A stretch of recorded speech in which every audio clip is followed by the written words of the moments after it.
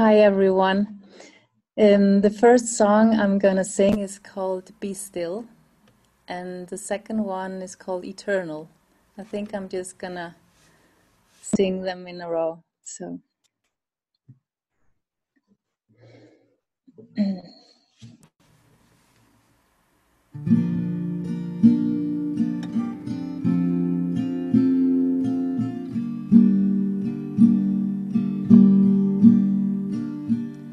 be still, my child, be still. Be at peace, my child, be at peace. In this moment, in this now, I'll show you how to be still, my child, be still. Fill your heart with love, my child. Fill your heart with joy, my child. In this moment, in this now, I'll show you how to fill your heart with love, my child. In quiet you hear my voice. In quiet you have the choice to let purpose lead you home. Be still, my child, be still. Be at peace, my child, be at peace. In this moment, in this now, I'll show you how to be still, my child, be still. Fill your heart with love, my child. Fill your heart with joy, my child. In this moment, in this now, I'll show you how to fill your heart with love, my child.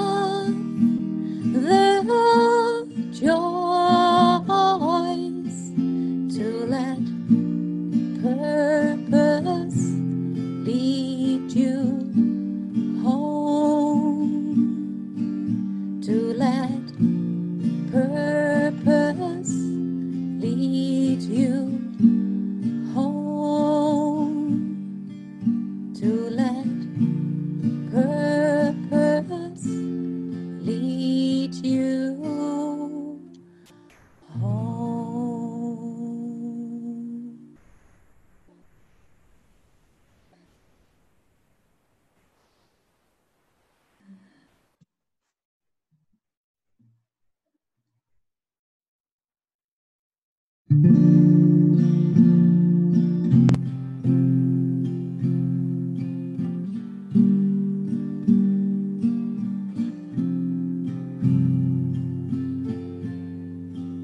I am limitless forever, changeless. I bask in the light that I am, shining bright, eternal soul, never born, an innocent child, the Holy Son. I am divine love, a pure presence. I am bright and whole, the one creation,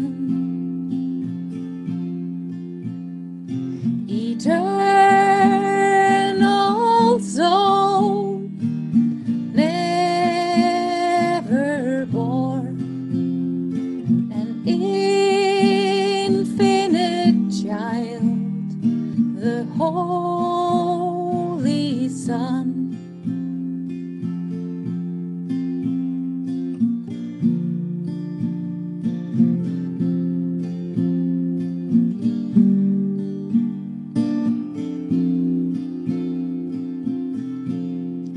I am eternal silence. I'm everywhere. I am heavenly and holy, the one self, eternal soul, never born, an innocent child, the Holy Son. I am divine love, a pure presence. I am bright and whole, the one creation, eternal soul, never born, an infinite child, the Holy Son, the Holy Son of God, eternal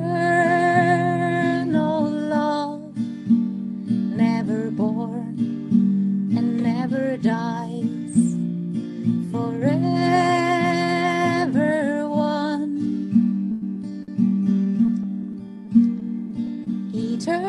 eternal soul, never born, an innocent child, the Holy Son. I am divine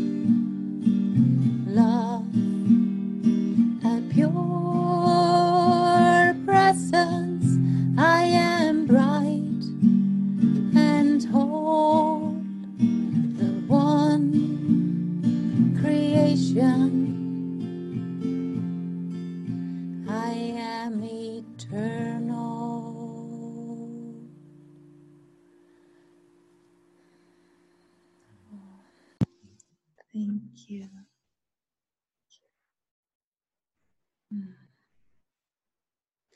Thank you. Oh, thank you, Baba. What a beautiful way to lead us in to this beautiful session. Welcome, everyone. Big hug for everyone. So wonderful to see you again. See all your smiling faces. Happy faces. We have such happy faces. It looks like we're ready to really get into the groove of the art of listening, and yeah. And really, the subtitle for this weekend is The Humble Journey Home. So it's like, wow, those songs really help us sink into that state of receptivity and humbleness. Wow, there can be no greater experience than to be just at the bottom in the core of humbleness. You know, that's what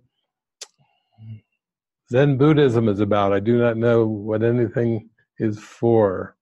It's what the Course is about. It's what the perennial wisdom has been saying. It's like, be humble. Be humble. And as Jeff was saying earlier, that's how we can truly listen to our intuition, to the spirit, is when we're humble. We can't hear anything helpful or valuable when we're in a kind of an arrogant position in our mind. And so, you know, today we all open to experience the art of listening and be as little children. We'll be as a little child today to humbly come before the Spirit and say, show me, guide me, direct me, please show me the way. So in this journey, I thought for the session today, there's been so many beautiful things that have been written in, but I thought I would use two of the things that were written in as our prayer for all of us to be guided into a prayer by two of you, by two of the participants. And actually, I picked right away what Linda Hall from Florida had written in, basically called On the Verge of Jumping Through the Final Veil. That sounds really delicious. That's a prayer for all of us, on the verge of jumping through the final veil. So Linda wrote, this is part of our opening prayer. Dear David and Living Miracles, thanks for all you do. I'm so grateful for the love you share! Exclamation. Every time I join, my ego wants to run and hide. Thanks for that! Exclamation, exclamation. That's willingness to say thanks for that. Thanks for the exposure of the ego. Yes, I feel like I am on the verge of jumping through the final veil. Can we all go there together? Wow.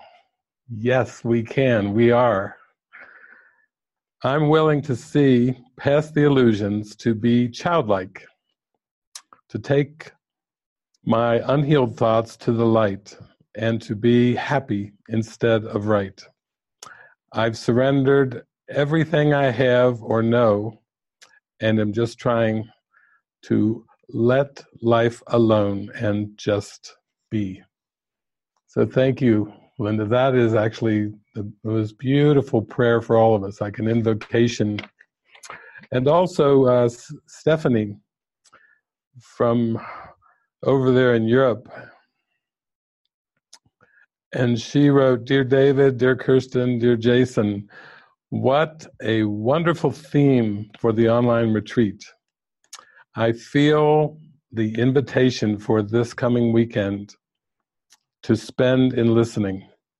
I feel some kind of holiness arising. Feeling into that, I feel peace and timelessness.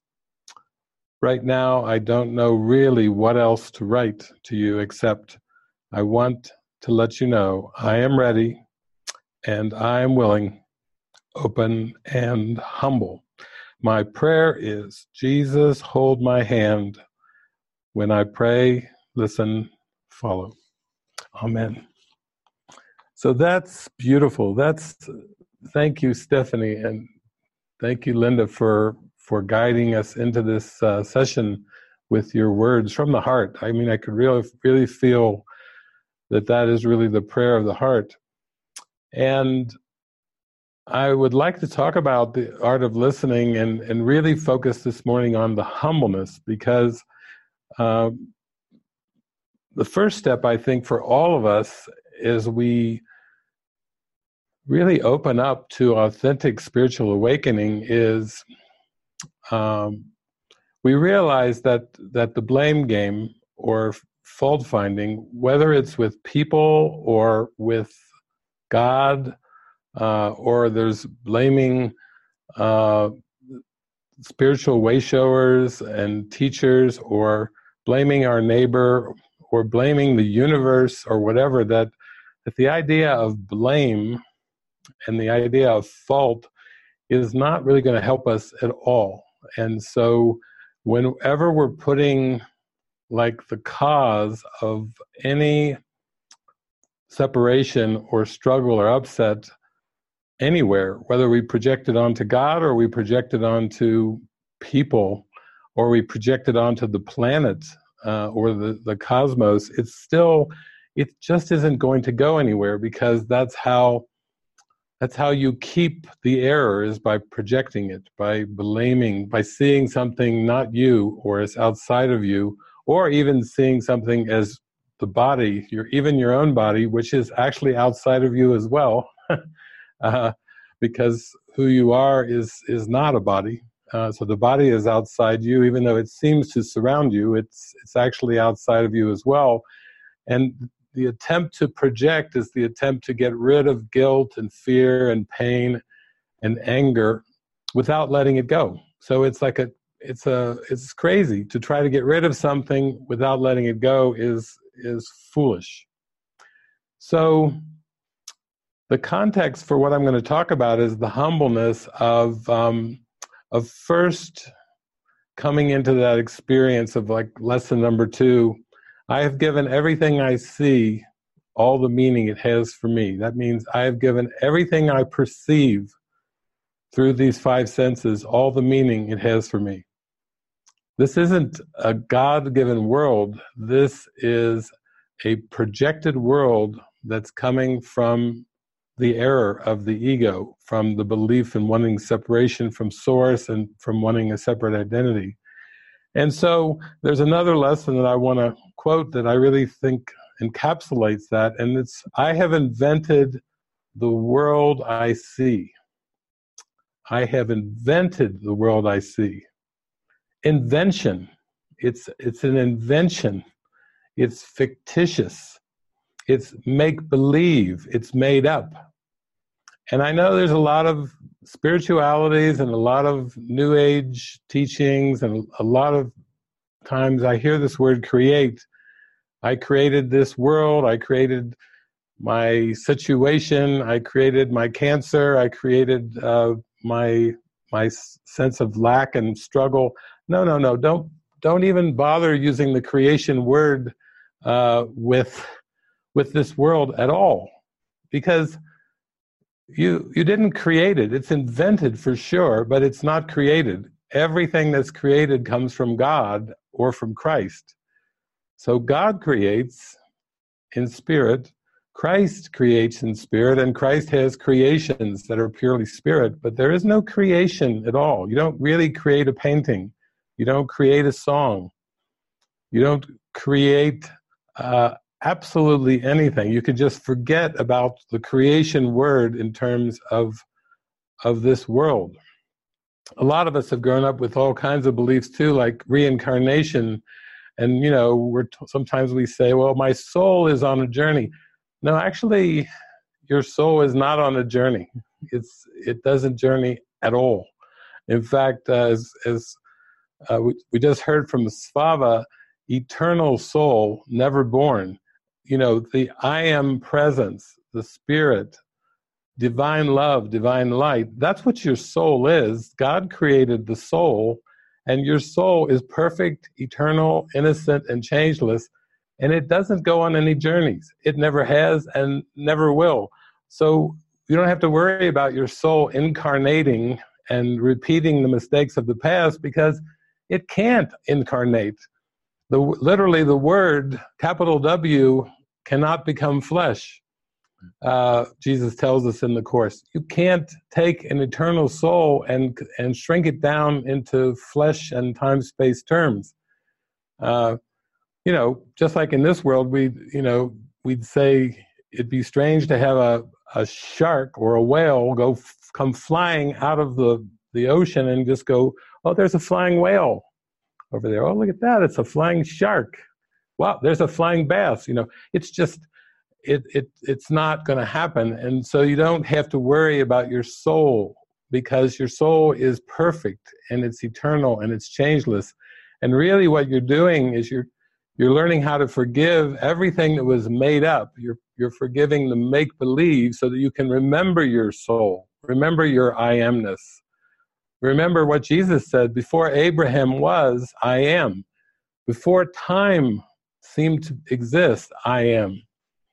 Before there was a Jesus or a Mary Magdalene or a Mother Mary, before there was a Mother Teresa or a Gandhi or a Martin Luther King or anybody, a Hitler or a Mussolini, before there was time, there is I am. And so you see how deep this goes. We're going to go into a forgiveness that literally takes you into an experience of awakening where you completely forgot what never was. It's kind of a funny idea. If it never was, why do I have to forget it? Well, if you believe it's there, then you have to learn how to forget the world and to remember God. This morning, I was thinking about humbleness. I just was in prayer of humbleness. And, I always sink down and I get into this beautiful, quiet place. And oftentimes, the Holy Spirit is playing tunes in my mind. And so right before I walked over to the studio today, does anybody remember the Beach Boys? I had a Beach Boys song going in my mind coming over to talk to you today, but it always has Holy Spirit lyrics. And so this morning it was, and we'll have fun, fun, fun till our daddy takes the world away. Fun, fun, fun, fun, fun. And then, and we'll have fun, fun, fun till our Father takes the veil away. The veil of time and space, the veil of specifics, the veil of projections and perceptions. We'll have fun, fun, fun till our daddy takes the world away. And so this is what we're learning from the Course. We can actually have an enjoyment with awakening. It doesn't have to be like pulling teeth. It doesn't have to be like struggle and challenge. And I have to tell you, in my life, the more devoted I got and the more I surrendered to let Jesus and the Holy Spirit guide my life, it got more fun, and now I'm hearing the Beach Boys as I come over here in my prayers. The Spirit is very, very playful and very, very lighthearted, and it wants us to learn to not take anything of this world seriously, to be able to laugh at anything from above on high, above the battleground in your mind. So we have to go from our perception of what we seem to see as a fragmented world to a happy dream or a forgiven world or unified perception, which is what Jesus means when he reinterprets the Bible. He takes the most famous passage in the New Testament, for God so loved the world that he gave his only begotten Son, that whosoever believeth in him shall not perish, but shall have eternal life. He takes the most famous passage in the Bible and he deletes, or he actually adds the tiniest little bit to the most famous passage of the Bible to make it correct. For God so loved the world that he gave it to his only begotten Son, that whosoever believeth in him should never perish and shall have eternal life. He gave it too. What does that mean? He gave the forgiven world. He gave the happy dream. He gave the real world. He gave a new way to look at this fragmented world to his only begotten Son, who seemed to be sleeping. And that's the gift that we have. In reality, God is just perfection, and so even that is like a metaphor, but that's a beautiful metaphor of having a correction in the mind, and that's what this is about. That's really what the art of listening is about. It's about going so deep inside your mind that you can experience the correction of that happy dream, that forgiven world. That's the happy dance I was talking about yesterday, the last session, the happy dance. And the Lord of the dance, I would say, is Jesus, in the sense that he was able to go inward and accept that correction. And in accepting the correction, he became the Lord of the dance. He no longer was bound inside of the dream. He no longer was bound to a body or time and space. He literally transcended time and space, and isn't that great if you were going to have a scene on the cross? He looked, it didn't look too good with all the vinegar they put on his mouth and the blood coming out of the arms and the legs, but actually he's like the Lord of I am the Lord of the dance, you'll see. Da, da, da, da, da. He's in his mind, he's the Lord of the dance because he's transcended death.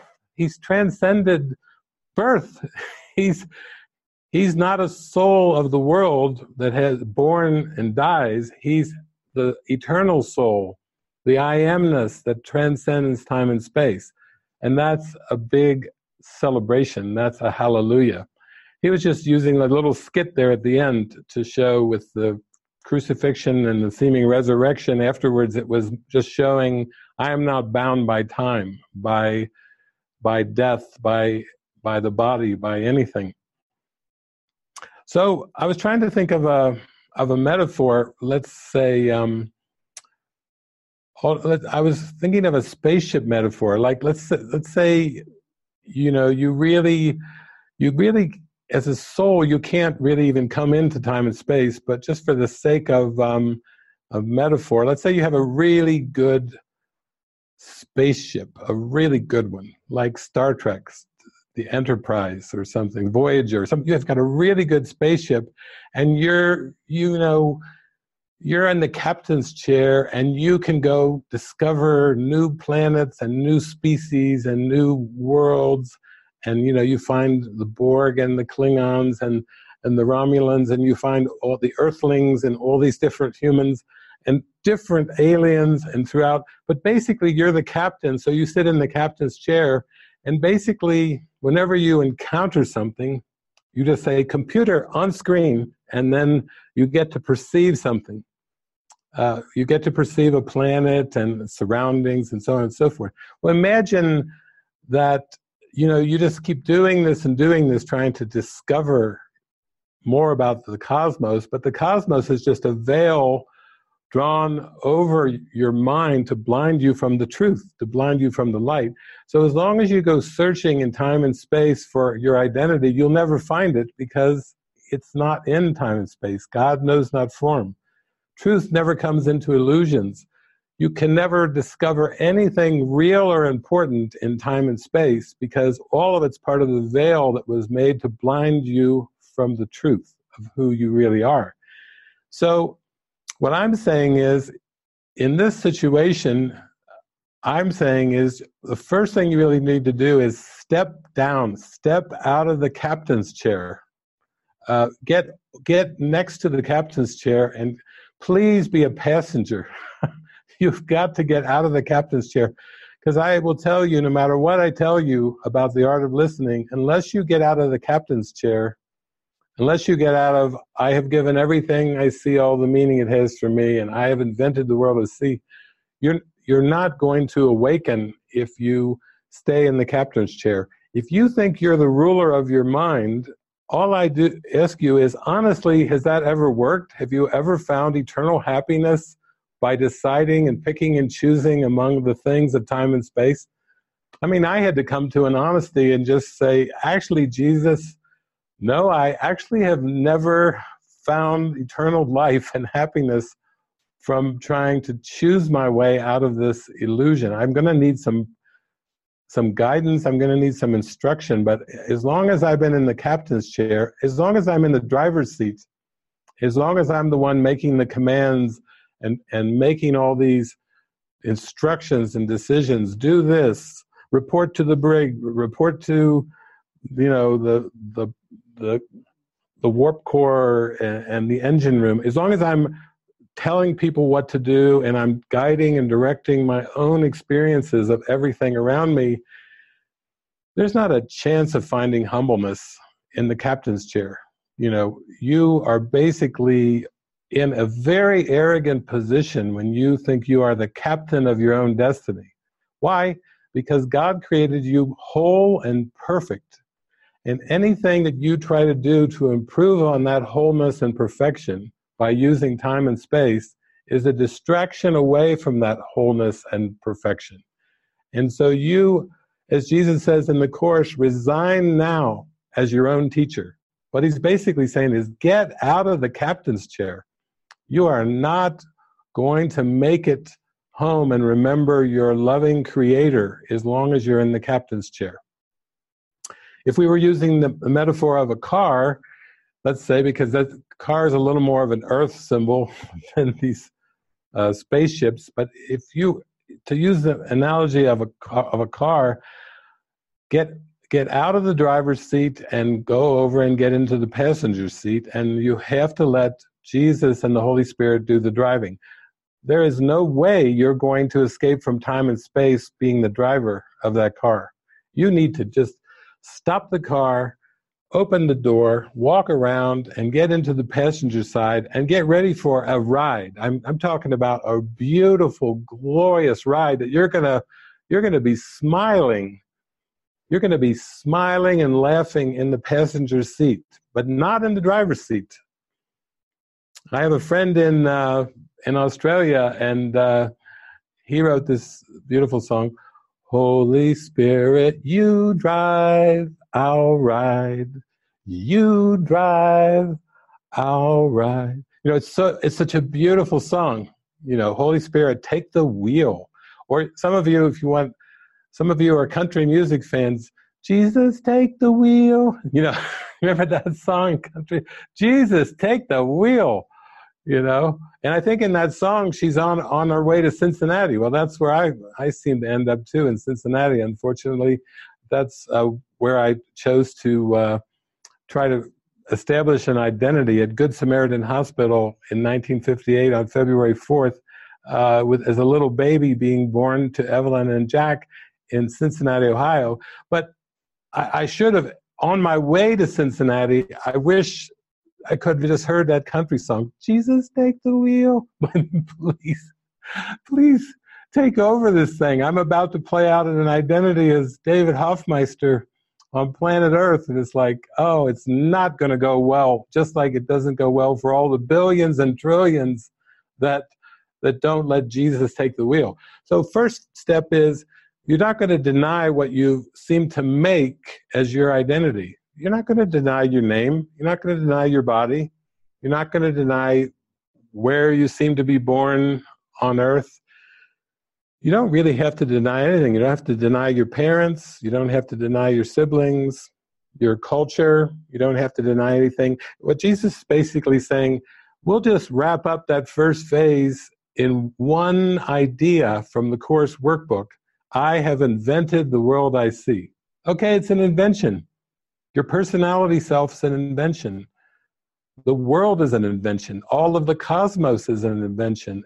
Everything, whether you find yourself in Iowa or in England or in California or in Mexico, wherever that body seems to be born, wherever it seems to go, whatever it seems to do, we can just wrap that whole thing up. Let's just wrap all of time and space up with, I have invented the world I see. Okay? I'm not going to blame anything, anyone. It's actually very humble to say, I have invented the world I see, because you're not going to get into the blame game. If you invented the world, then now we're talking. Now we're ready to do some advancing, some art of listening, some inner growing, if I'm going to be humble enough to start off with, I have invented the world I see. That's much better than blaming your parents or blaming your culture or blaming what time you were born in the world, or blaming what you were lacking seemingly as a human being, or blaming what was not given to you, what your parents didn't give to you, what society didn't give to you, what your government didn't give to you. Please, let's just stop all that right now, and let's just come into a humble place of, I have invented the world I see. Now, why is this important? Is because, first of all, you're not going to escape from this invented world by projecting it as if it's outside of you. Some of you are into quantum physics, and what I love about quantum physics is this is like it's going 6-7 decades old. Basically, it's different from Newtonian physics and Newtonian science, but basically quantum physics just teaches that there is no world apart from your consciousness. There is no world apart from what you think. Quantum physics is teaching the same thing as A Course in Miracles, that the world is not outside of you. The world is in your thoughts, and it has not left its source. That's why in those double-blind experiments, the double-slit experiments that they've done with particles and waves, it's where the observer is that determines everything about what comes in the experiment. And that's because the observer is in your mind. You are the observer. The consciousness is the observer. So you can give up on science, on Newtonian and typical science right now. You're not going to find any answers whatsoever in traditional science. But I would say if you're interested in quantum, quantum is very good. It will help you with this I have invented the world I see idea from the workbook of A Course in Miracles, because that's exactly what quantum physics is teaching, that it's an invention and it has not left consciousness. You cannot study anything apart from consciousness, because consciousness is the mind, and the ideas leave not their source. So all the thoughts, my thoughts are images I have made. My meaningless thoughts are showing me a meaningless world. Those are statements of quantum physics. Jesus has just put them in. You can't get the answer to that on Apple Watch. You'll never get the answer on Apple Watch either. My watch is telling me I can't get the answer to that, but that's true. You won't find this on Google, and you won't find it on Apple. You have to first admit that I have invented the world I see. There is no world apart from my mind. That's going to be a key idea in the awakening, because all of your listening to the Holy Spirit and all of your listening to Jesus is aimed in that direction, to see that the outer world is not really outside of you, that everything you perceive, without exception, is part of your mind. And you won't be able to go escape the world and go back to heaven until you have that realization, because otherwise you're going to keep blaming the world. You're going to blame the body, you're going to blame the government, blame your parents, blame society, blame all the disadvantaged things that other people had that you didn't. It's just going to be a get out the violin, a sad, sad, sad story if you are a victim of an external world. You are just going to be playing the violin, and sorry seems to be the hardest word. You're going to be in that Elton John song, sorry seems to be the hardest word. It's not going to be happy. It's not going to be happy at all if you don't give yourself over to that. Now, why is it important that you get out of the driver's seat? Because Holy Spirit, Jesus, your higher power, is the one that's going to use the symbols that were made up to take you, to loosen your mind from those symbols and those identifications. How did that work in the parable of David? Well, David was born Cincinnati, Ohio, 1958, grew up a shy child, kind of depressed, closed off from his feelings, not a lot of friends, pretty much a loner through a lot of high school and through quite a few years there, even in the 20s, in University of Cincinnati, and so on and so forth. And then miraculously, at some point, the Course in Miracles comes into David's life in 1986, and wow, that was a big event, because that was a beginning of starting to look at everything and to start to listen. Even though I've been raised as a Christian, it's like the Course in Miracles was like practical Christianity. Like, here's your workbook. Here's how to dive in and live like Jesus. Here's how to forgive. Here's how to turn your life over. You need a little bit of metaphysical background? Here you go. You need some pep talks from time to time? Here you go. You need some inspiration, some clarity? Here you go. That was an important thing for David in 2000. It was 1986, because that was the beginning of a turnaround of actually getting out of the driver's seat. There came a point where I just had this huge born again, you can call it, if you want to use Christian terms, born again experience, where I gave everything over to Jesus and the Holy Spirit, and I said, I'm not in charge anymore. I just give it all to you, and you use it for your purposes. Effectively, I got out of the driver's seat big time. I gave over my future. I gave over my ambitions, all my future goals. I happily hopped out of the driver's seat, and I hopped into the passenger seat. And wow, when you do that, Jesus doesn't waste any time. He had me studying the Course for like 8 hours a day. He had me going to some course groups in Cincinnati. And then he took me on a 5-year road trip. I was definitely in the passenger seat day to day, not knowing where I was going to sleep or who I was going to meet or how I was going to find food, or with no organizational support, no earthly support that I could see. Jesus said, I'll show you how to take a trip. It's like, I'll take you on a road trip you'll never forget. You know, it's like a Bachman Turner Overdrive song. But baby, you just ain't seen nothing yet. Bum, bum. Here's something that you're never going to forget. Bum, bum. You know, it's like, wow. Put Jesus in the driver's seat, and all you're doing is you're saying, okay, I believe in time and space. I still believe in the body. I still believe in people. I still believe I have needs. I still believe I need help, lots of help. I still believe I need lots of help. You seem to be a very good driver.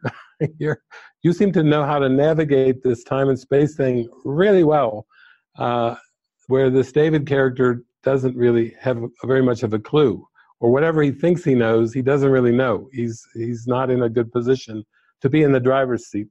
So basically, that's what I mean by letting the Spirit go before you. That's what, when Kirsten was talking yesterday about your special function, that's what your special function is. It's the one that Jesus gives you moment by moment. That's your special function. He doesn't really care how it looks. He doesn't care if you seem to be male, female, young, old, fat, skinny. He doesn't care what nationality you are. He doesn't really care what your cultural background is. He doesn't care what societal beliefs you have. He can use it all. He can use the entire ego invention for the unwinding of the mind, loosening from time and space, loosening from those identifications with those images, and he will loosen your mind, and however it seems to look is the special function. It's not like Jesus is saying, oh, you're going to be, I prophesy you will be this and this and this.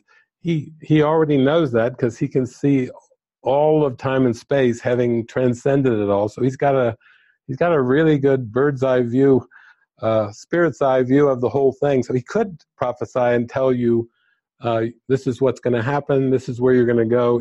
He will do that in some cases because it helps convince you that he actually knows what's going on when he tells you things and they come true. He tells you you're going to meet somebody, and the next morning you meet them. Okay, how'd you do that? That's pretty spooky, and then he does it again, and he does it again, and he does it again, and pretty soon you're like, okay, obviously you've got a pretty good overall view here of the plan. You've completed your part perfectly, so you got a really good view of the whole thing. And actually, that's why you're directing time and space. That's why you're in charge of the atonement, and that's why you are the one that I need to rely on for everything. I mean, absolutely everything. Money, clothing, relationships, where to sleep, where to go, who to see, what to say, what to do. You.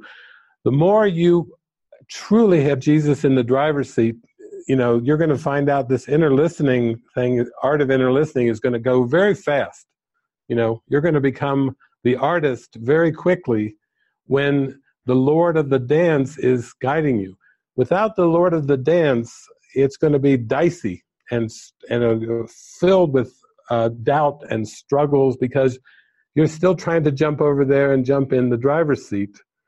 And if you're in the driver's seat, I'll tell you, your mind is in a very arrogant position to think that you can actually be in the driver's seat. That's not the destiny that you were called to. You're called to wake up to your divine light. That's your destiny. Don't forget all this destiny informed stuff. You are destined to accept your special function given to you moment by Jesus, and then to become so disidentified from being the doer that you just light up.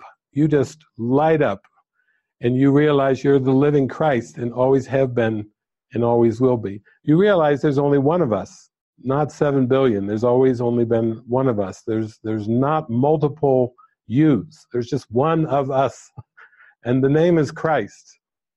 And that name was a name given by God, and so you can.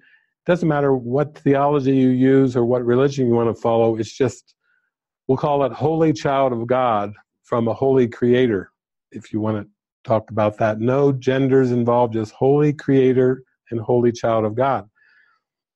So what I would say is so important in the art of listening is that you started off with an ego identity. We'll call it an ego time-space identity.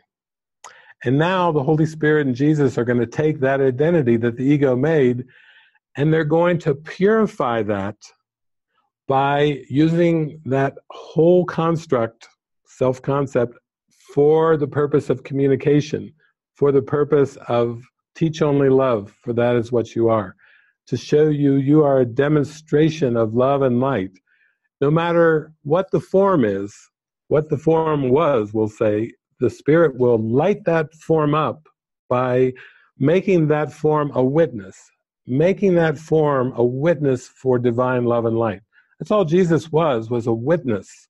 He seemed to be a man. He seemed to live a couple thousand years ago, but that whole thing and all those miracles that he performed and all those spectacular things, and the reason why Jesus' name is so lifted up, throughout history, is because he allowed the concept of time and space to be used as a witness for that which is way beyond time and space, for the light of truth. So truth had a witness, and you are called to accept your part in the plan of awakening. You are called to allow the Spirit, the Holy Spirit and Jesus, to use the symbols to unwind your mind and to wake up. And many of the questions that you've written in are on this very topic. You're getting at the core of what this inner listening is all really for. Let me just pick one.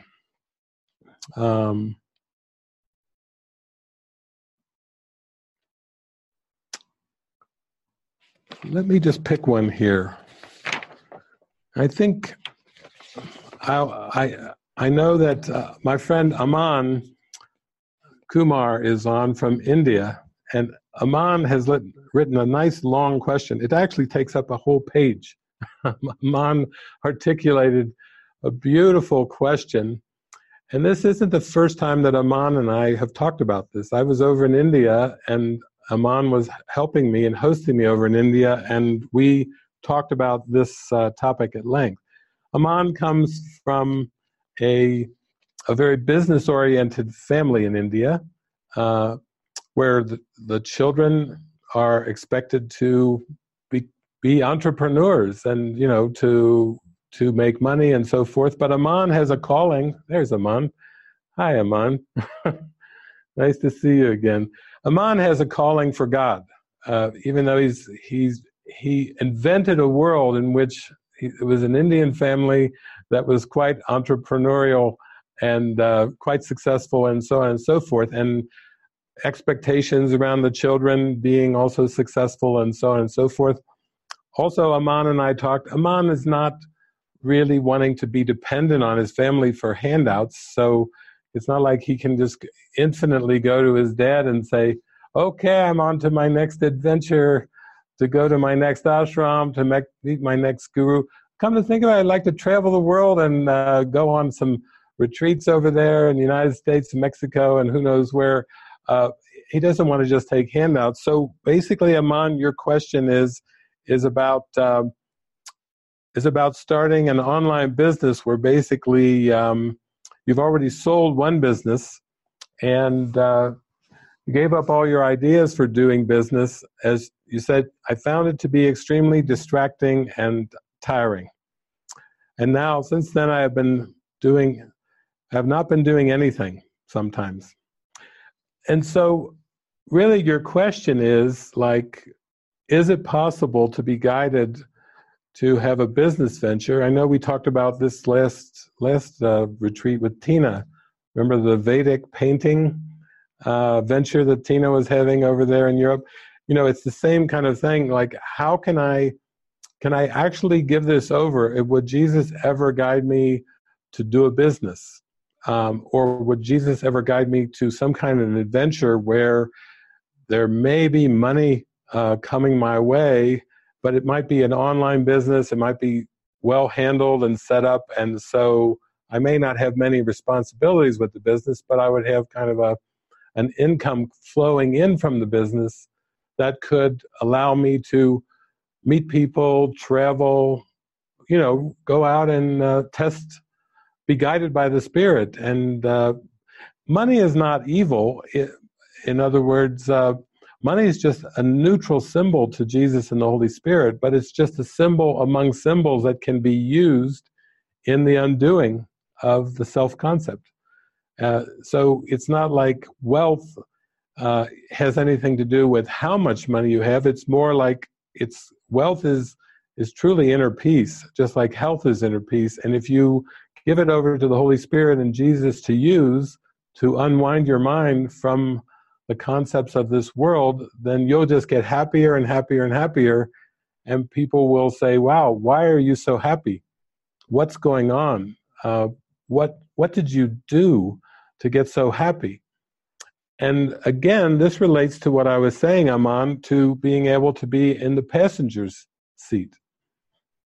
It doesn't, if you feel like you're kind of not sure now, like you're not doing anything, but you feel a little more like you're stagnating or you're in some kind of a loop, you know, that's not progressing, it still means that maybe you got out of the driver's seat, but you haven't gone completely around to the other side of the car and got in the passenger seat and closed the door.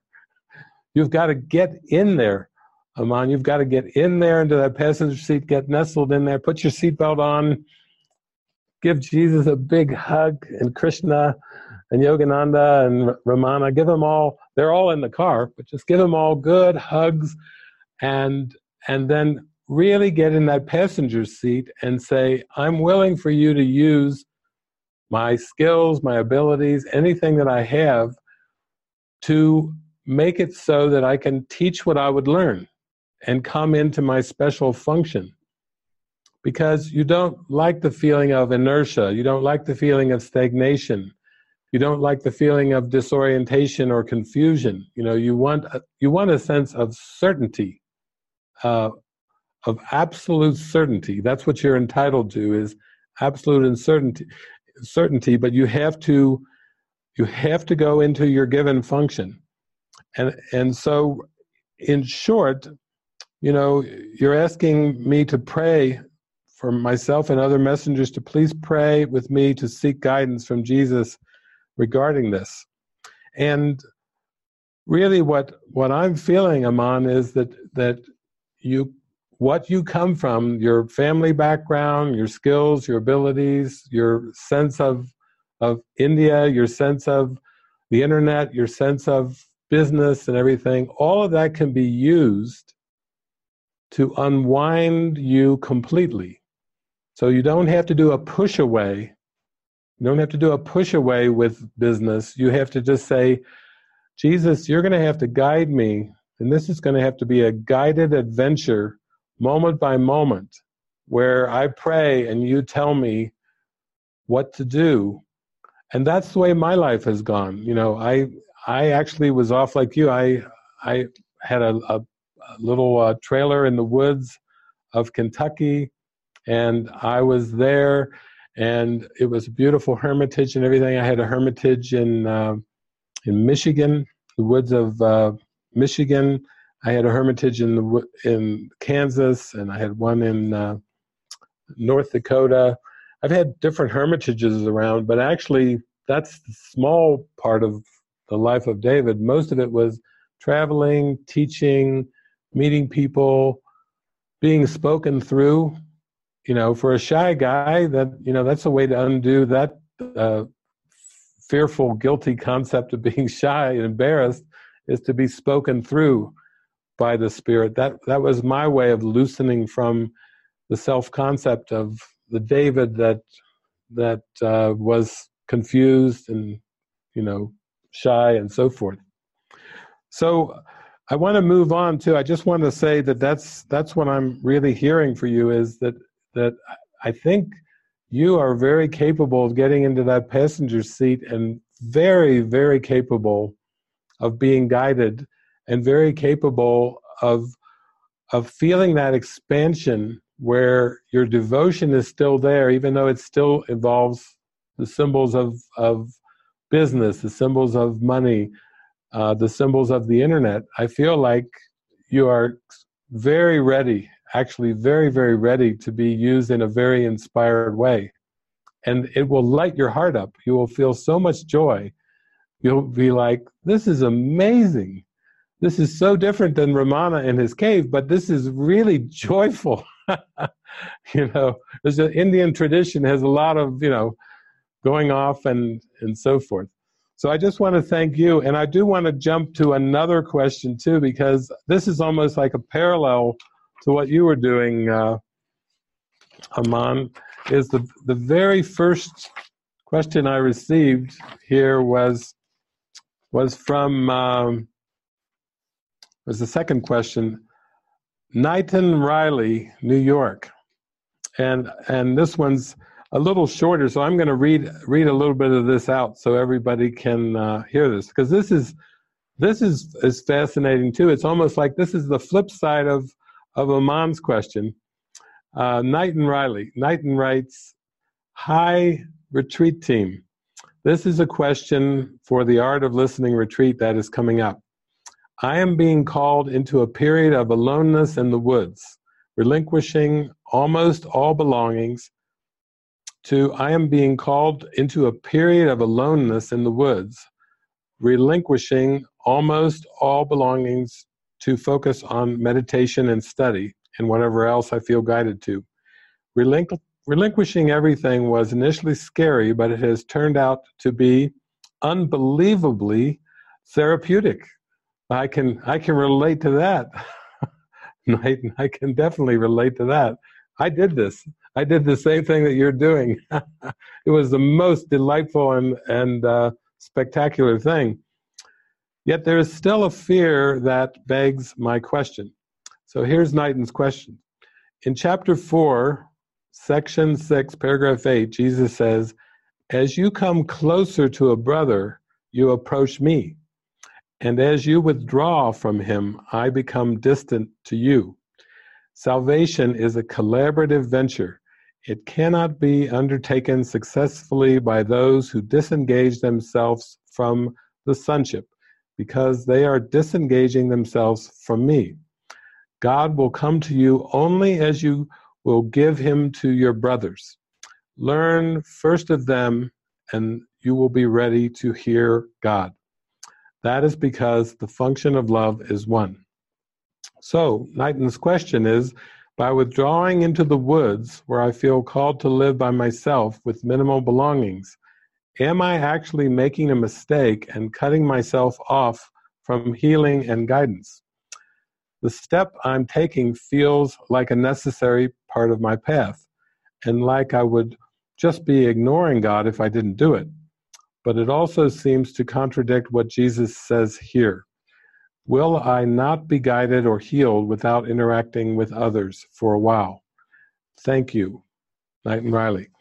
So Knighton, your question is a real great diving question into form and content, because as I shared on one of my YouTube videos, people are thoughts, and our mind goes with us wherever we seem to go. So when I went to my first hermitage down in near Corinth, Kentucky, Lake Arrowhead, down in Kentucky, with just a small little, maybe like a 12, 15-foot travel trailer, and out in the woods, and relinquishing all my belongings and catching rainwater to take showers with and drink, and out there and meditating with my Course in Miracles book out in the woods by myself.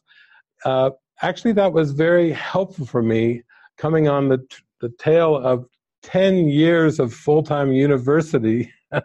I was ready to, Jesus was ready to decompress me from so much interaction with bodies, and start to take a little closer look at my thoughts. What are my thoughts? And so when I was down there in the woods, was I still thinking about my girlfriend back up in Cincinnati? Yes. Was I thinking about some of my professors and how I left suddenly my 10 years of university and walked out of graduate school and walked away from a scholarship and walked away from working on a doctorate program and all this and that, because I found A Course in Miracles, which was telling me, you need to come inside and you need to have some awakening, miraculous experiences. We need to go in the other direction from all this learning and over-learning of the things of this world. You need to come inside for some guidance. And so I did. So it's a form content thing. Jesus is just saying, when you to approach me, Jesus is saying you need to come towards your brother, and that really means come towards also facing the thoughts about your brother, because my thoughts are images I've made. So if my brother, I've made an image of my brother, I must be holding thoughts, time and space thoughts, time thoughts of the past and the future about my brother and my sister, that I have to release in order to really know who my brother is and know who I am as the living Christ. So actually, whereas Aman needs to probably get up off the floor and go do his internet business now, because it's going to help him extend in so many ways. For you, it's actually beautiful that you're writing this question, because it does feel like the perfect thing. And that by going to the woods, you are not actually withdrawing from anything.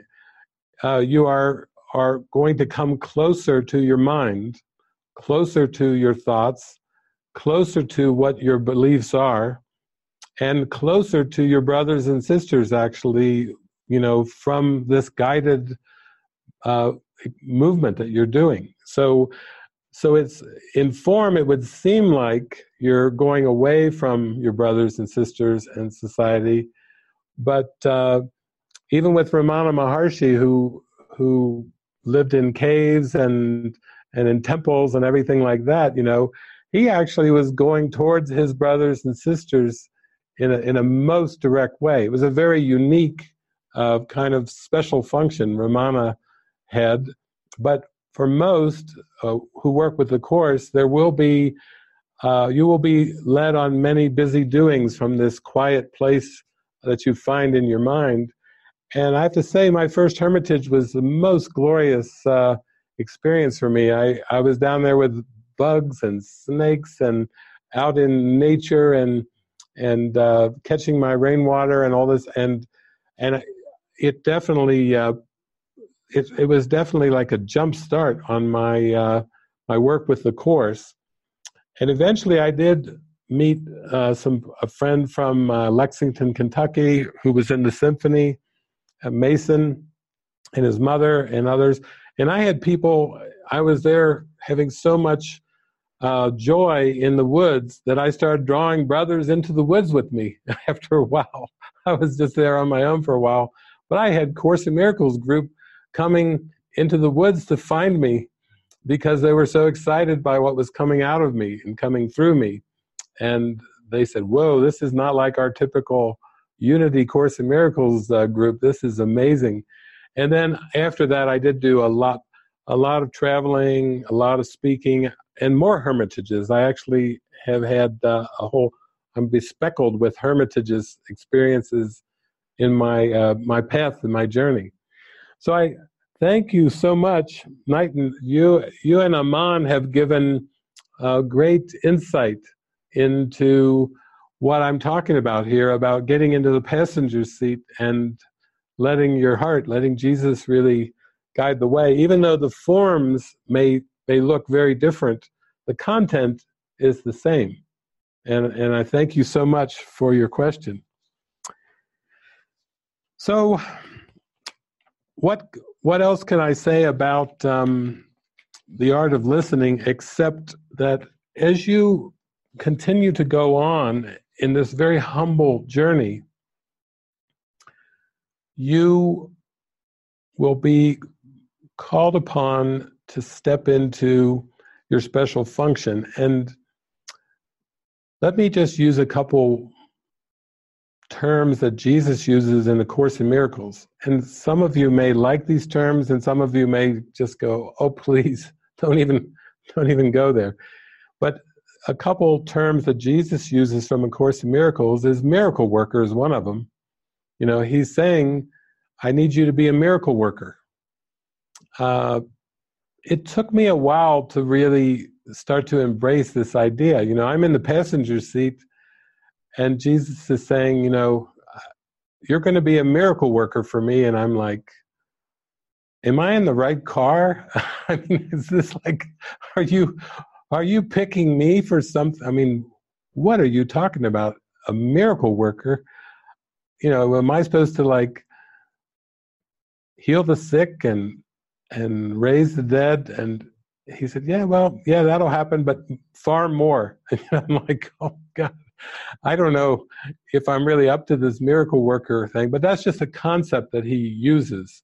We may think of ourselves as a mother or a father, or we may think of ourselves as a factory worker, or there's so many different occupations and identities in this world. And for most of us, when we grew up, we were not sitting there at the dinner table or eating our breakfast, eating our cereal, and having our parents talk to us about, when you grow up, you're going to be a magnificent miracle worker. I don't know about you, but that is just not breakfast talk from my family. Nobody was telling me I was going to be a miracle worker. And another term that Jesus uses in A Course in Miracles is the teacher of God. I actually was in teachers college at the University of Cincinnati, and I was being trained to be a teacher. And I had graduate assistants when I was a graduate assistant when I was in grad school. And yet none of those kind of teacher concepts, I think, is what Jesus was talking about. He says you teach by demonstration.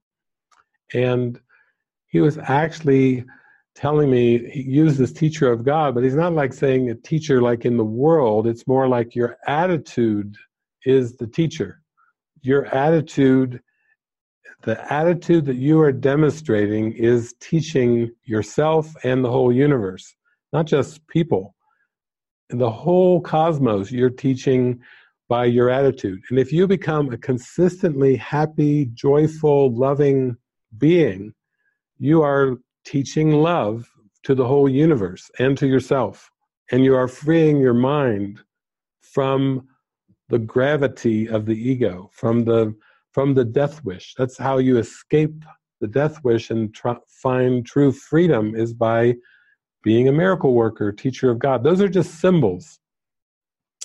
And it can look many different ways. I mean, it can involve words, and oftentimes it does involve words, but actually Jesus has a part in the Course where Jesus says, a teacher of God can heal the world without a sound. Whoa. That's amazing. Heal the world without a sound. Well, so much for words. They're kind of like stepping stone. They're these crude symbols that can be used. They were invented by the ego, but they can be used, like with the Course, in a very focused, helpful, inspiring, uplifting way.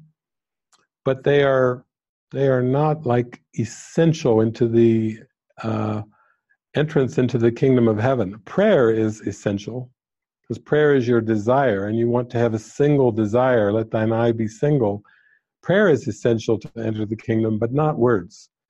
Words are kind of crude little, tiny little symbols that you can kind of let them be channeled and directed by guidance and by the Spirit, until you go higher and higher into the wordless states of mind that transcend time and space.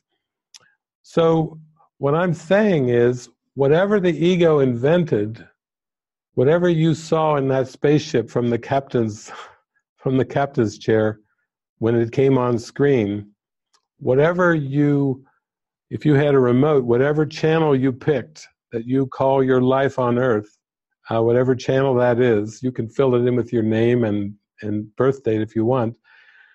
As long as you are the one changing those channels, and as long as you were the one surfing time and space, I'll say, instead of surfing the internet or surfing the cable TV channels, as long as you were the one holding the remote, you are still in the driver's seat. You need to hand that remote over to the Holy Spirit and Jesus. You need to give up the remote. How many of you like to have that TV in your house, and you like to have that remote in your hand? How does it feel when someone else comes into your living room, to your den or your TV room, and they take the remote? How does that feel when somebody else gets a hold of that remote? But what I'm saying is, this isn't just any somebody else. This is the Lord of the dance, someone, and he's really who you really are. He's not really apart from you. He's the Lord of the dance because he is you. He knows you better than you know you. He knows you better than I know you. That's why the Lord of the dance is the way, the truth, and the life, because Jesus knows you actually as who your spiritual reality is, the Christ, the holy child of God. So that's why when I say get into the passenger seat, let Jesus drive, it's really the same thing as saying, wherever you've got that remote, or maybe some of you have many remotes, give the whole thing. If you've got 10 remotes, that's okay. Just give them all over to the Lord of the dance. Do not keep the remotes. Do not touch that dial. Do not touch that channel. Do not touch the volume. Do not touch anything about that remote. Give the remote away. Give them all away to the Lord of the dance. And then you're going to be on the adventure of a lifetime to an experience of the dance. You're going to behold the dance if you give up that remote control. How does this work? Well, like with Svava singing her songs for you, Svava wasn't trained as a musician. It was only maybe a year and a half, year and 3/4 ago where she picked up a guitar for the first time in her life. She has no formal training in guitar. She has no formal voice training, even though she was, as a child, she enjoyed singing in the choir up in Iceland. She actually sang for the Pope one time when the Pope visited. She actually sang for the Pope, but she has had really very little of a self-concept. She liked music like I do, like a lot of us do. She loved listening to the radio.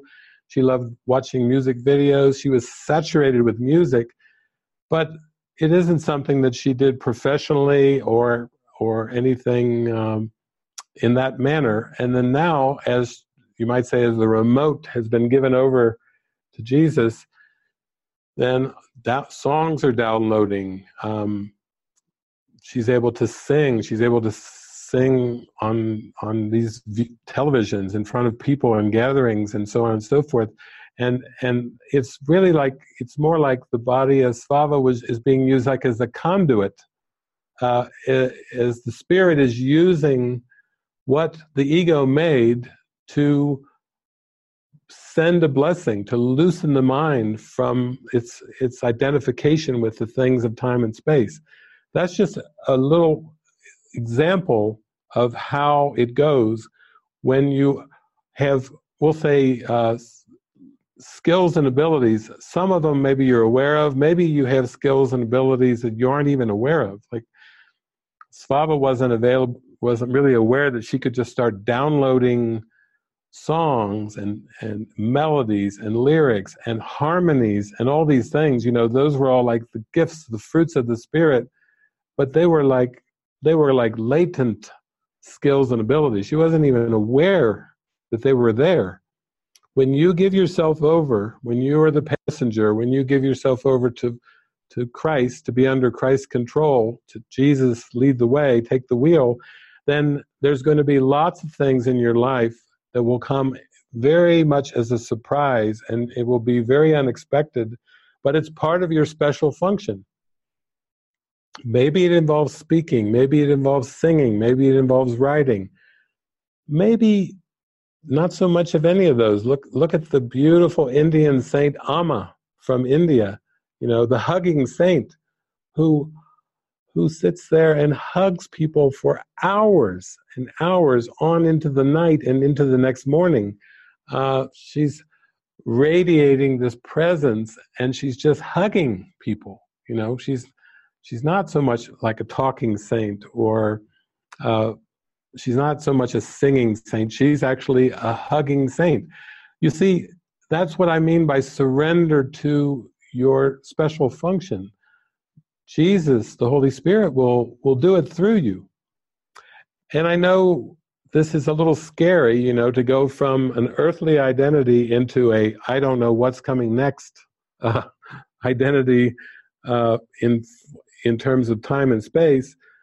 But actually, it's very beautiful because you let go of the control. You actually learn how to be done through, just like athletes can get so in the zone that time and space that things slow down when they're so in the zone, and everything is so beautiful and pristine. They start to feel this unified perception right in the middle of a football game or a baseball game. Athletes feel it, golf, tennis, they get into this zone. You probably have had those experiences too, where everything just feels so wonderful, so happy and glorious, and very ethereal. But this is just really being under Christ's control, being in so much alignment that the doer is gone. You're like beholding the whole scene. The whole scene, you can see it, and it's a dance. that's where this is heading. And there's a great line in the Course in Miracles where Jesus says, it cannot be difficult to do the task that Christ appointed you to do, for it is He who does it. I mean, it can't get any easier than that. If you give it over and you're not even the doer, then honestly, that means you don't have to do anything for the grace of God. You don't have to do anything to behold the dance, to behold. It may seem to the ego like there's lots of doings, but actually, when you surrender and you are done through so beautifully, you lose awareness of the personality self. You lose awareness of the body. You are so up in that ethereal realm. You are lifted up in the miracle in a celestial connection that's far beyond the personal perspective. That's how you awaken. You give yourself over to these miraculous experiences where you are so connected with Jesus. You just say, here I am, Lord, I'm so willing. You direct the way. You tell me where you want the miracles. You tell me when. You show me the way. And more than that, you do it. I don't even want to try to pre-plan the words that I will speak, because I want you to give me the words right in the moment. You give me whatever would be most helpful. A smile, a hug, a pat on the back. I don't even presume that there's words to speak. Be you in charge. You know exactly what will be the greatest blessing for the whole universe, and I would but follow that so that I may merge in that experience and come to know you as myself, is really what the prayer of the heart is. That's how you merge in with Jesus, as you come to know yourself as the living Christ, by allowing God and Spirit to flow through and to use everything of this world, of time and space. So this is a glorious calling.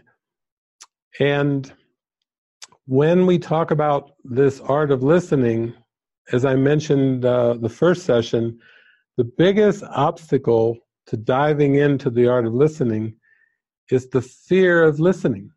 It's the fear of listening to the Spirit that blocks you from hearing the Spirit. It's the fear that something will be taken away from you that you really like and you enjoy. That's why people aren't so quick to say, okay, I'm ready to do whatever you want, and I'll just be a wandering mystic for you, and deliriously happy, joyful mystic. Maybe I'll even seem to be a fool. I'll be a fool for you, God. I will follow you so devotedly that I will let go of all thoughts of how this is supposed to go and how this is supposed to look.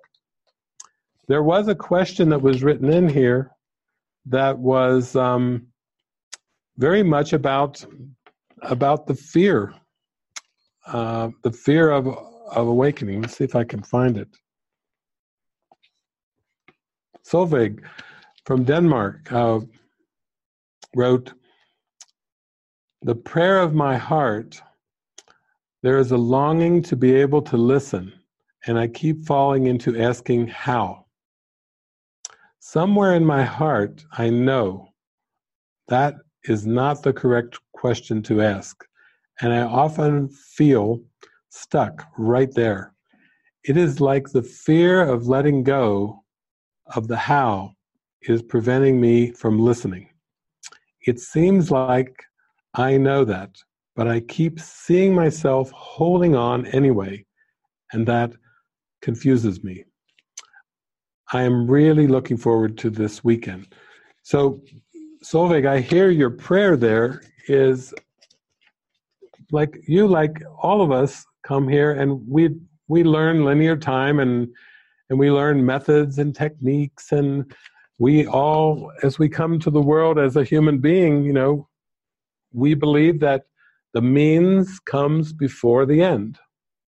The means are first, the end is second, And the means is where our how questions come in. We say, okay, I want to awaken. I need the means. And the means must come before the end.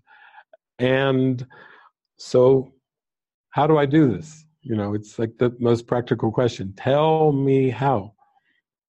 And as I've said many times over the years, the Holy Spirit is the how. That is so strange.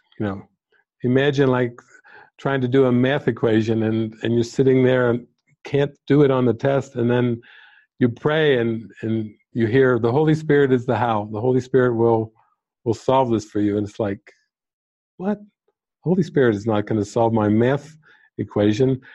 If I need to build a house, the Holy Spirit is not going to build the bricks and put the concrete in place and the lumber and the wood and the nails. We're so accustomed to thinking the means come first, and that we have to figure out the means personally to go for the end. And then Jesus comes along in the Course and he says, you cannot wake yourself. Oh my gosh. You cannot wake yourself, but you can allow yourself to be awakened. There's that surrender again. There's that get out of the driver's seat and get into the passenger seat. There's that don't try to figure it out as the captain of the ship. Slide right over there into that other chair and let the Spirit, the Holy Spirit and Jesus, who actually are pretty good at the captaining. They actually have transcended. They are beyond time and space. So if you're going to follow a guide, you would want to follow someone who's transcended time and space. Why would you even look to someone who's lost in space to lead you out of space? That's what Gandhi called the blind leading the blind, and everyone falls in the pit. He has a good way of saying that. Don't follow those who are wandering in the dark and the dust and don't know their way. So the how is frightening to you because it's not so much the means being shown you in the moment, in the miracle of here. It's not so much, here's what I want you to do, or here's what I want you to say. That's not the frightening part. The frightening part is the end. The frightening part is where this is heading.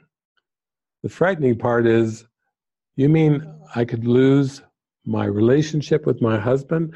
You mean I could lose Denmark? I could lose Europe? I could lose Earth? I could lose the Milky Way if I keep following this presence. And it's this belief that what was made or invented is more valuable than eternity. That's what we're dealing with here. That's where the fear is being generated for everyone. It's somehow that, it's like the Star Trek episode. If you ever see, I did a beautiful teaching on Star Trek on this movie called The Thaw from Star Trek. And basically it's Star Trek Voyager, and it's called The Thaw. And they go to this planet where, because of a planetary disaster, all the inhabitants of the planet have put themselves to sleep and in a computer-generated program under the ground, deep under the ground, to wait out a planetary disaster. So they put themselves to sleep. They have a wake-up mechanism. The planetary disaster finishes and the surface starts to heal and everything, but the people are still sleeping in their computer program because they are not using their wake-up mechanism. So as the episode goes on, they go inside of the computer program, only realize that fear has taken hold. These people associate escaping from the generated world, the computer-generated world, with death. They've associated escape with death, and they're too afraid to activate the escape hatch and to wake up, to go back, because they're associating that with death. And this is what the ego says. You don't want to wake up, the ego says. You'll die. God will strike you dead upon arrival, DOA. You go back to heaven, God will strike you dead for disobeying and leaving heaven in the first place. And no, the prodigal son story of Jesus is no. God loves you so much. God will have a celebration when you wake up. That's what you're in store for. It's the most glorious celebration. The forgotten song, Jesus says, when you will weep, when you remember all those that you love, all those, really the love and light of heaven, when you remember the truth of who you are, you will weep tears of gratitude. But the ego is not painting that picture. So I'm glad that you wrote your question, because for all of us, that's helping us get clear now that the fear of the how is really the fear of the Holy Spirit. And if you're afraid of listening to that presence, then that's going to make the art of listening very difficult. It's going to make it into the we could call it like the labyrinth of listening instead of the art of listening, or more like the dungeon of listening. You're down, like in Plato's cave, you're all trapped, locked up, and it's like, oh, I've got an assignment today. Oh, this light wants me to do, I can't believe it. I'd rather stay in my chains, keep it dark, keep the light away, That's why everything can be very dark when you listen to the ego, because it wants you to stay locked up in the dungeon, locked in a dark basement forever, and never go out into the light of day. And that's what it is. It's you're just slowly having to build your trust. Like, okay, this is something that I really want. The light is helping me. The light is guiding me. The light is instructing me.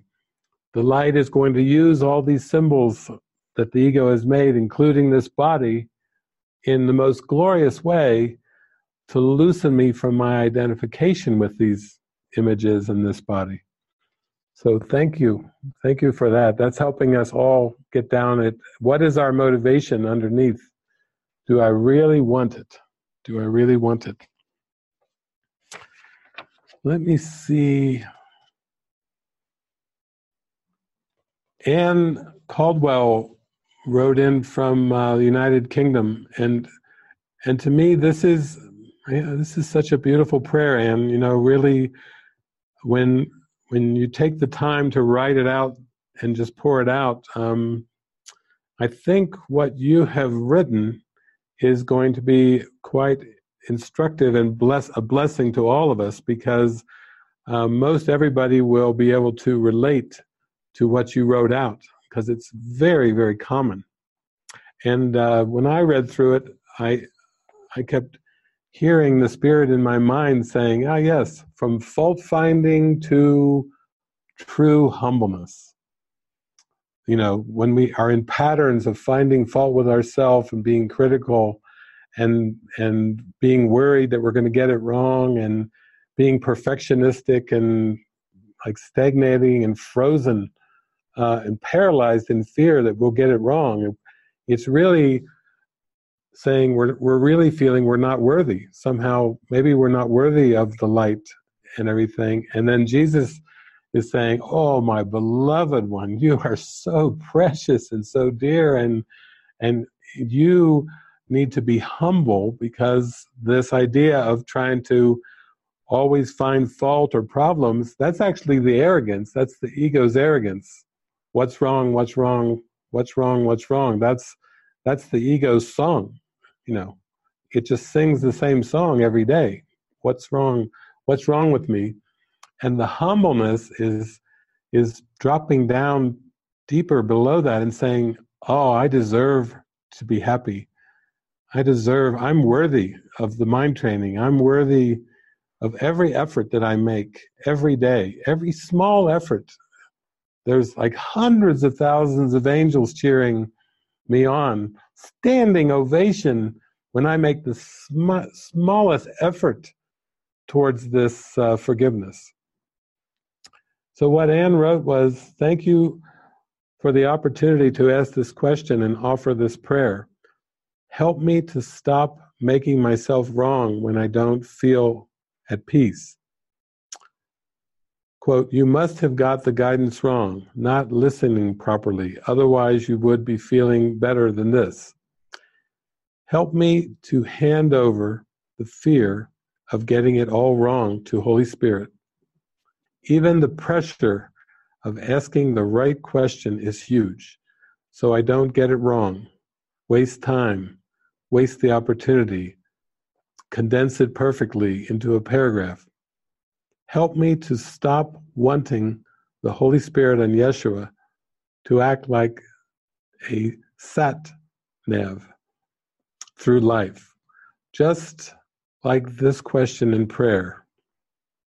I feel a huge pressure to make the right decisions and choices and not to waste time and energy, and then it's difficult to listen and trust the guidance. When I'm processing uncomfortable stuff, help me to hand it over to Holy Spirit, not to make myself wrong, falling back on ego's favorite delight that I must be getting it wrong, making wrong choices and decisions. Otherwise, I wouldn't be feeling so confused and pressured. Help me to trust in the guidance I receive, even when I don't see the purpose. Help me make right-minded choices and decisions to recognize and act with discernment. If there is an opportunity to connect with people, an invitation to meet up, does Holy Spirit ever say, no, don't be doing that? You better be resting up, saving your energy. Or does that always come from ego? Do I stay home and try to listen to guidance? I have a fear of using all my energy on unnecessary trivia, but find it difficult to discern what is trivia, ego, people-pleasing, and what is important to the Holy Spirit. I really do need this retreat. So what a beautiful, heartfelt prayer, a prayer of calling for discernment, a prayer of, that is the core of the art of listening, is to tune in to what is wanted for me from the Holy Spirit, what is offered to me, and what is distractions, what is ego tricks, cleverly, ingeniously designed little tricks to take me away from my true purpose. And what I would say is that we're back to that context that really the decision we're making in any seeming scenario or situation all comes from the purpose that we have given to it. So Jesus says in A Course in Miracles that this is a way to really help simplify the discernment, is in any situation, the one question that you can safely ask is, what is it for? That's the one safe question that you can ask yourself in your mind. What is it for? What is the purpose? Even in the workbook, Jesus says, you use a telephone to reach someone who's not in your proximity. He says, but the real question is, what do you want to reach him for? What is the purpose of the call? That's the only thing that's important. It's not really whether I call or not. Like, that's not like a life or death decision, but it's what's the purpose of the call? What do I want to reach him for? Am I offering a blessing? Am I offering encouragement? Am I teaching what I would learn? Am I offering kindness? Or am I offering maybe even listening to someone who needs to speak something and needs a gentle, kind, non-judgmental listening ear? If that is the purpose for the call, it serves the whole. It serves the awakening. But everything starts with purpose. And that's why the entire Course in Miracles comes down to using something that the ego made, which is choice. There is no choice in heaven. In perfect love and oneness, there is no choice. Using something that the ego made, choice, and applying it to start to realize the simplicity of salvation, that in any moment I have a choice between my right mind, the voice for God, and the wrong mind, the voice of the ego. In every moment, I'm only choosing between the Holy Spirit and the ego. This world is like a trick, a hall of mirrors with so many seeming choices and decisions that we have to make. Seemingly humans are faced with very many practical decisions every day. But A Course in Miracles is a mind training device to teach you that in any moment you're only choosing between one of two purposes. So that what is it for question is so helpful. In fact, there's many different books that came through me over the years, but the smallest book that ever came through me is this tiny little pamphlet that's about this big. It's a little black pamphlet, and it's called Purpose is the Only Choice. The smallest little booklet that I ever wrote. All these other big ones, Unwind Your Mind and Awakening Through Course, all these other books, Quantum Forgiveness, and this is a tiny little, and the whole thing is dismantling the complexities of this world by learning to focus your mind like a laser beam on what is it for. Imagine that with a spouse, or with a child, or with a job, or with a career, or even whether you're deciding whether to go to a retreat or a workshop or a seminar, or even to read a book. What is it for? The purpose needs to be out front. You have to be clear, very clear of your purpose. And the more clear you become on that purpose, everything starts to become very simple. Then your art of listening goes light years ahead, because you really are learning to focus on that one question. What is this for? What is the purpose? You're really focusing on the discernment. Holy Spirit, what would you have me do? That's going to be, what is it for? Where would you have me go? That's what is it for? What would you have me say, and to whom? That's like saying, I want you to direct me in all things. I want to join mine with your purpose, and then let all your guidance come flowing down to me from my connection with you in purpose, from my desire to heal, from my prayer to heal and be clear and be happy. All the guidance will come to me. And then the art of listening gets easier and easier as I'm clear on my purpose. And if I'm not clear on my purpose, the art of listening is like a jungle. It's like you are out in a jungle, a very thick jungle, and it seems extremely complex and extremely confusing and difficult, because, like the Boz Scaggs song, you can't get what you want till you know what you want. That's another profound idea. You can't truly receive what you want until you are clear of what you want. How does Jesus say this in the workbook? He says, I want the peace of God. To say these words is nothing. To mean these words is everything. You see, same words. I want the peace of God. To say it is nothing. To mean it means that you put peace as the top priority in your mind. You're going to say, regardless of appearances, I want peace of mind. Regardless of the way things seem to turn out in form and all the judgments, I want the peace of God. If you say it and mean it, I want the peace of God, expectations are going to blow off of that tree of ego expectations. The breeze of the Holy Spirit's going to come along and blow all those leaves of expectations off of that tree. because you want the peace of God above anything in this world. You're not even going to look for anything or expect anything to be a certain way, because the peace of mind is more valuable than anything else.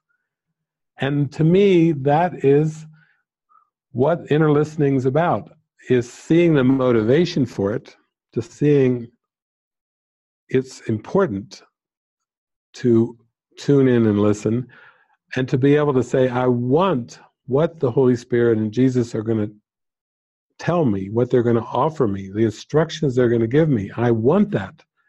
It's for my good. It's for my joy. It's for my happiness. And then you have to ultimately say, I'm worth that. You know, if God created me loving, and I don't know myself as purely loving, then I've been mistaken about who I am. I have an identity confusion. I've been mistaken, and I've been thinking and acting out of this mistake, and not allowing God's will for me, which is perfect happiness, to be shown to me. It's like God is offering perfect happiness, and when the mind gets all caught up in ego identities, it's saying, no thanks. You know, I know you're talking about eternal life and eternal happiness, but really I would rather go skiing. I want an ice cream cone. I want to take a trip. You know, it's like, and Francis was saying the other day on Facebook, you know, God isn't sending you on missions.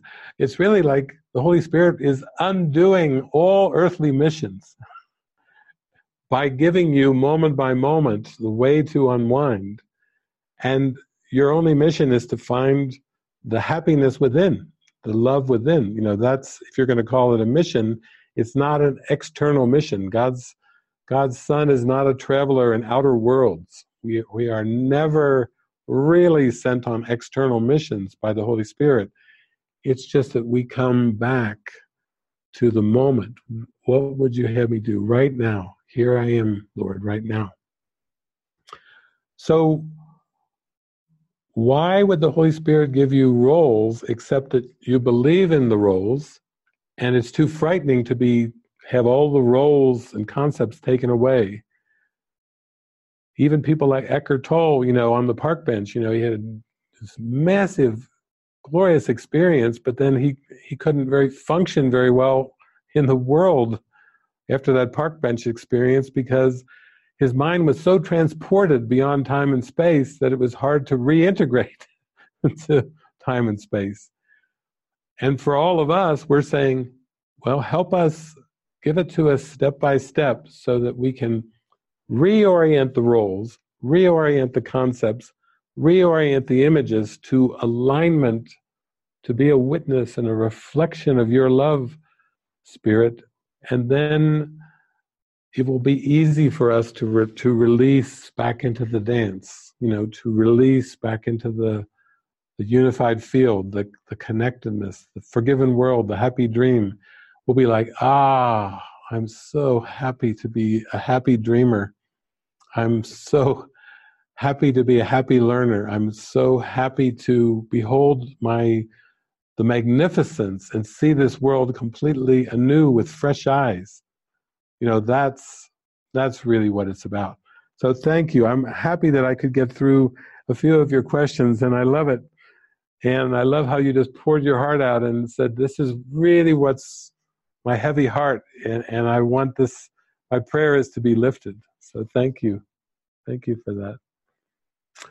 Okay, that's it. That's my spiel for today. So why don't you put up your electronic hands, and even though I've only got about 9.5 minutes here, you can put them up, and then Jeff, you can just go through. And also, if we have some new ones, people that we've not heard from online, I'd love hearing from people that are showing up on my screen for the first time. That's a great delight too. So yeah, let's see what we've got. Okay, we have Melissa Evans. Go ahead, Melissa. Actually, it's Hope who's going to talk. Hope and then Shannon. Hi, Melissa. Okay. Hi, David. I just wanted to say hi. I love you. I flew into your retreat in a blizzard in Kentucky, and that was my first experience with you and Jason. And Lisa Fair was still kind of on the fence and just coming in. And I just want you to know that I've devoted my whole life to awakening, and that I love you, and that this has been a really beautiful trip. And I get up at 3 a.m. every day, and I study and pray and meditate until I go to work. And I've just been dying to say hi. And so. Oh, thank you. Thank That's you. it. And I'm going to come see you as soon as I can. Okay, very good. Thank you so much. I feel your Thank love. you. Thank And you. we Thank have you. somebody else wants to speak there. Yes, in the same room. Oh, yeah. Hi, David. Hi there. So, first of all, just want to express my gratitude for what you guys do. And actually to my mighty companions here who introduced me to you. I'm a newbie. I've only been really participating for the past year, and I've really been enjoying everything so much. So thank you. And and then we have Tally here who wants to say hi. Hi, Callie. So I was sitting in gratitude this morning, just amazed at last night and how wonderful it was. And I was guided to share something that is really on topic for this retreat. When I first started studying the Course 10 years ago, about 6 months in, I was having a really rough time all of a sudden with the body.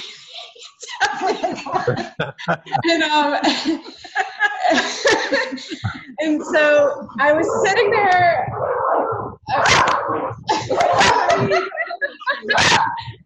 He really wants to be a part of this. Okay.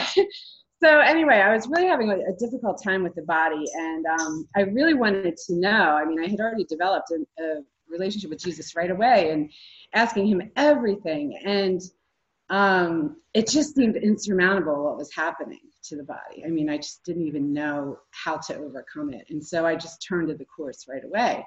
And I read the manual for teachers, and I kept saying, there's nothing for me to gain in this, and all of these things, which really I come to know is a little, it's more than just the body. But anyway, I was sitting with him as much as possible, and he took me through this process. I was sitting there very quietly just asking, and all of a sudden, in my mind, my arm raised. And then his arm came down and kind of, pulled me up into this, it was actually an attic, a dark attic. But we talked over an oil lamp. And, I love what you said this morning, because every time I go and I talk to him, it's completely dismissed with humor every single time. And even with something so insurmountable with the body, I was able to laugh. I saw that this idea of Shannon, like I was back here and I was looking at her, and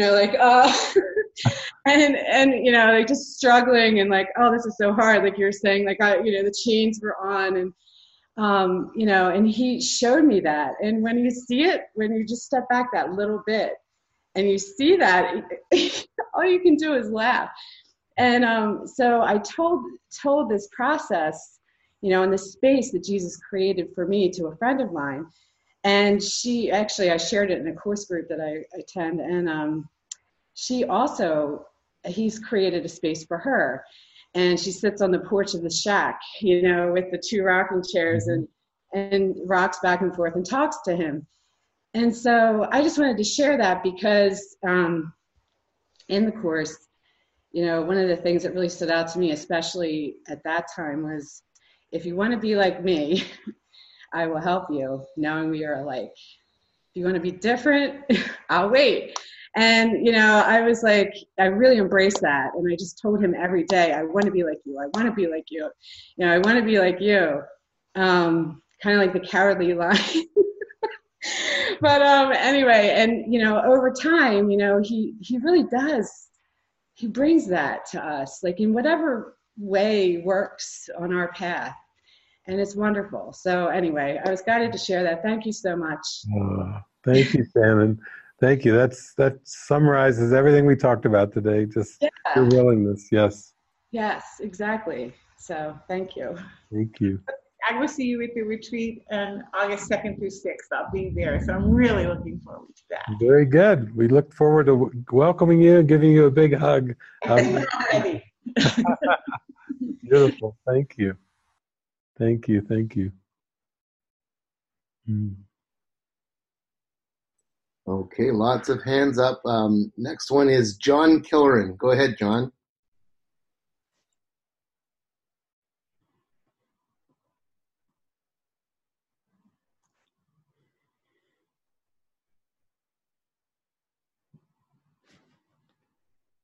I can't hear you. I can see you.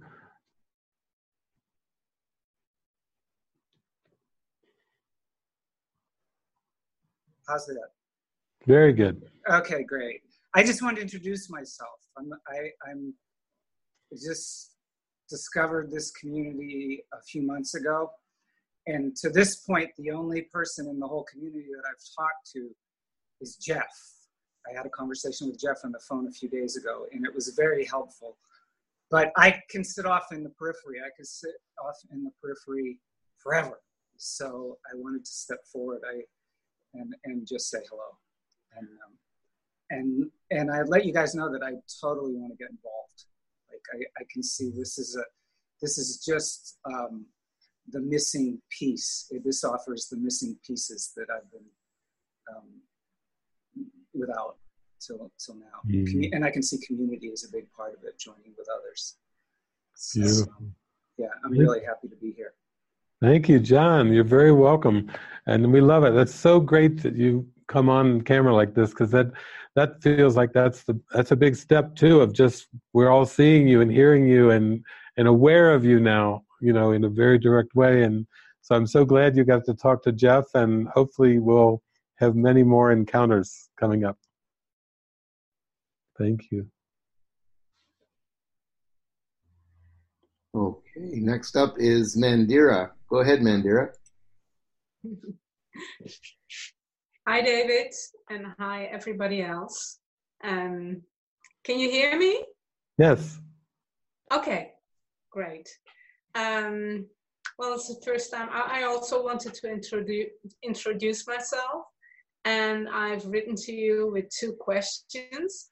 And one of the questions was, I heard this voice say that I had to connect with Maria Magdalena.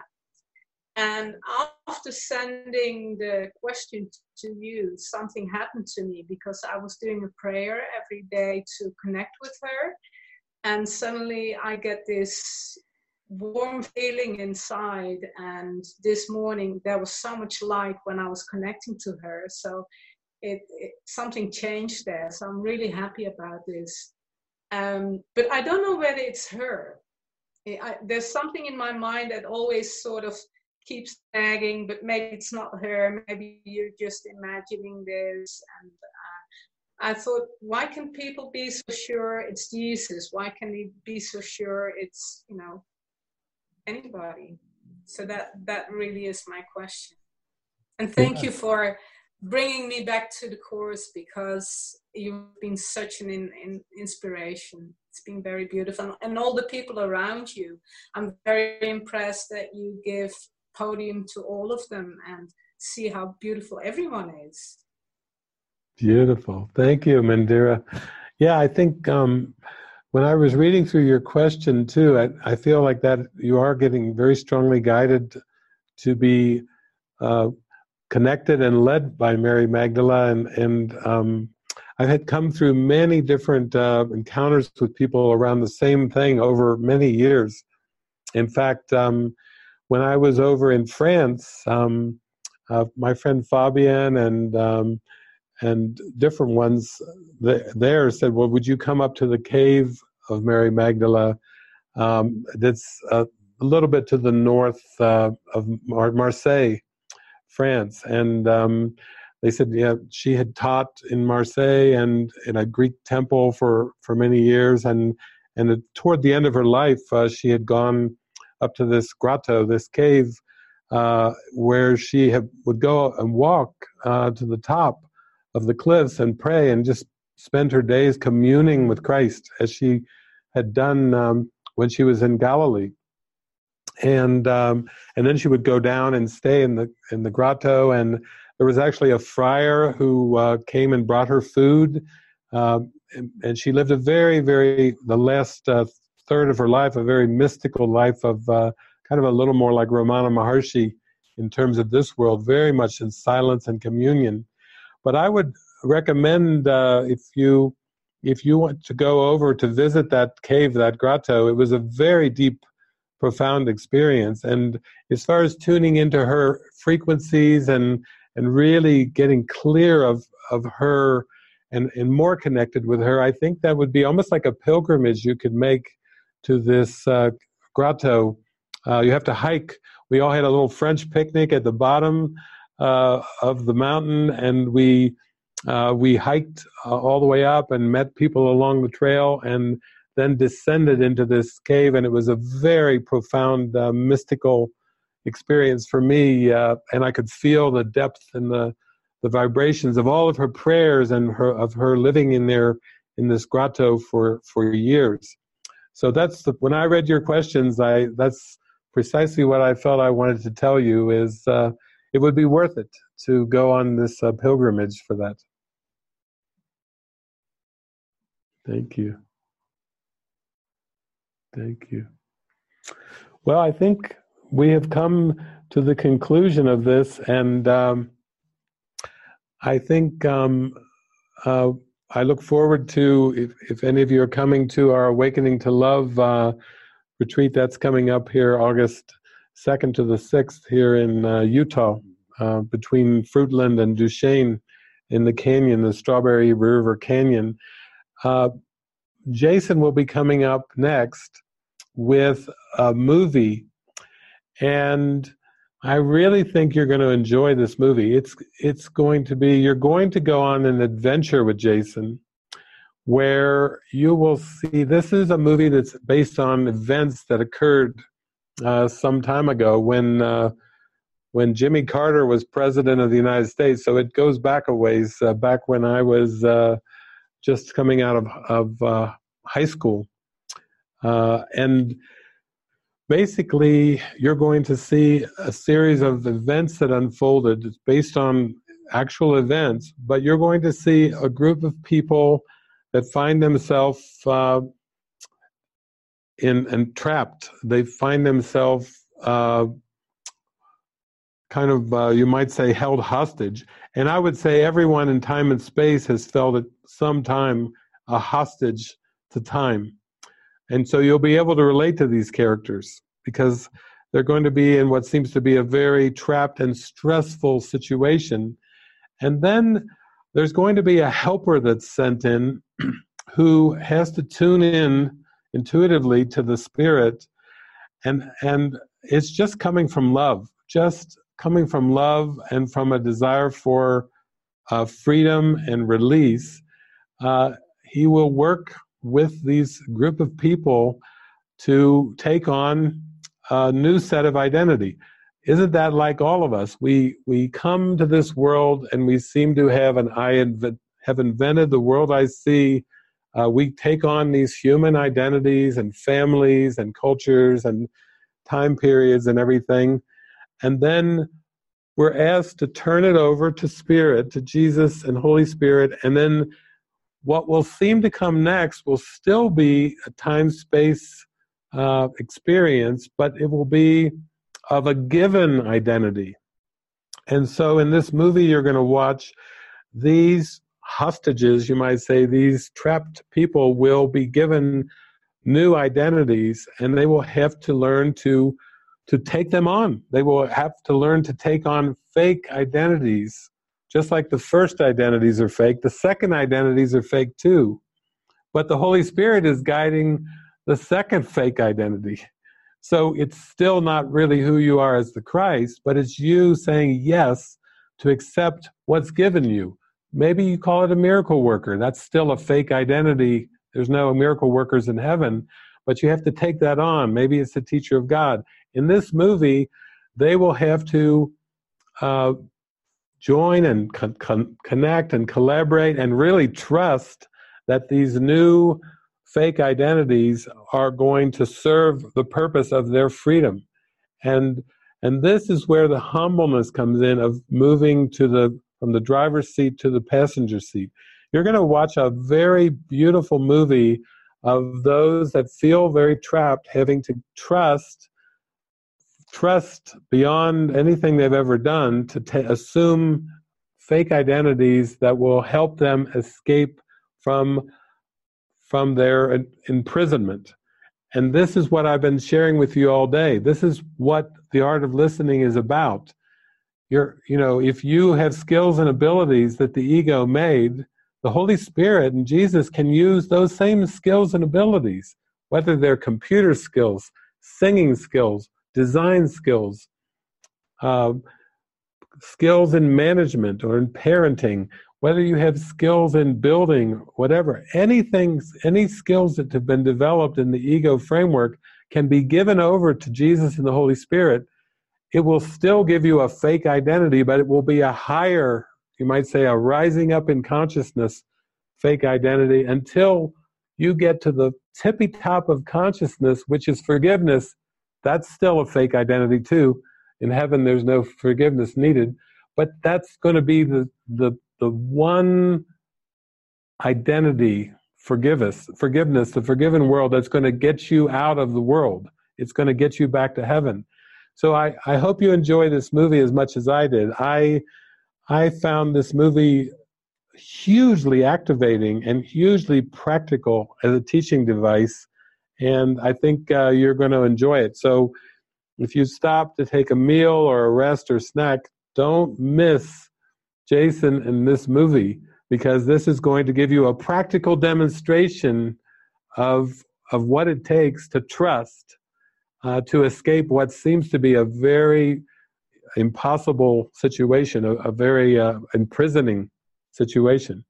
So thank you all. It's been a delight being with you, and I love you all, and I always look forward to these great sharings, and we are walking hand in hand, side by side in this awakening. We are equals. We have a great guide in the Holy Spirit and Jesus taking us higher and higher, and we cannot fail. We cannot fail in our task. So God bless you all and love you, and enjoy the movie. Thank you.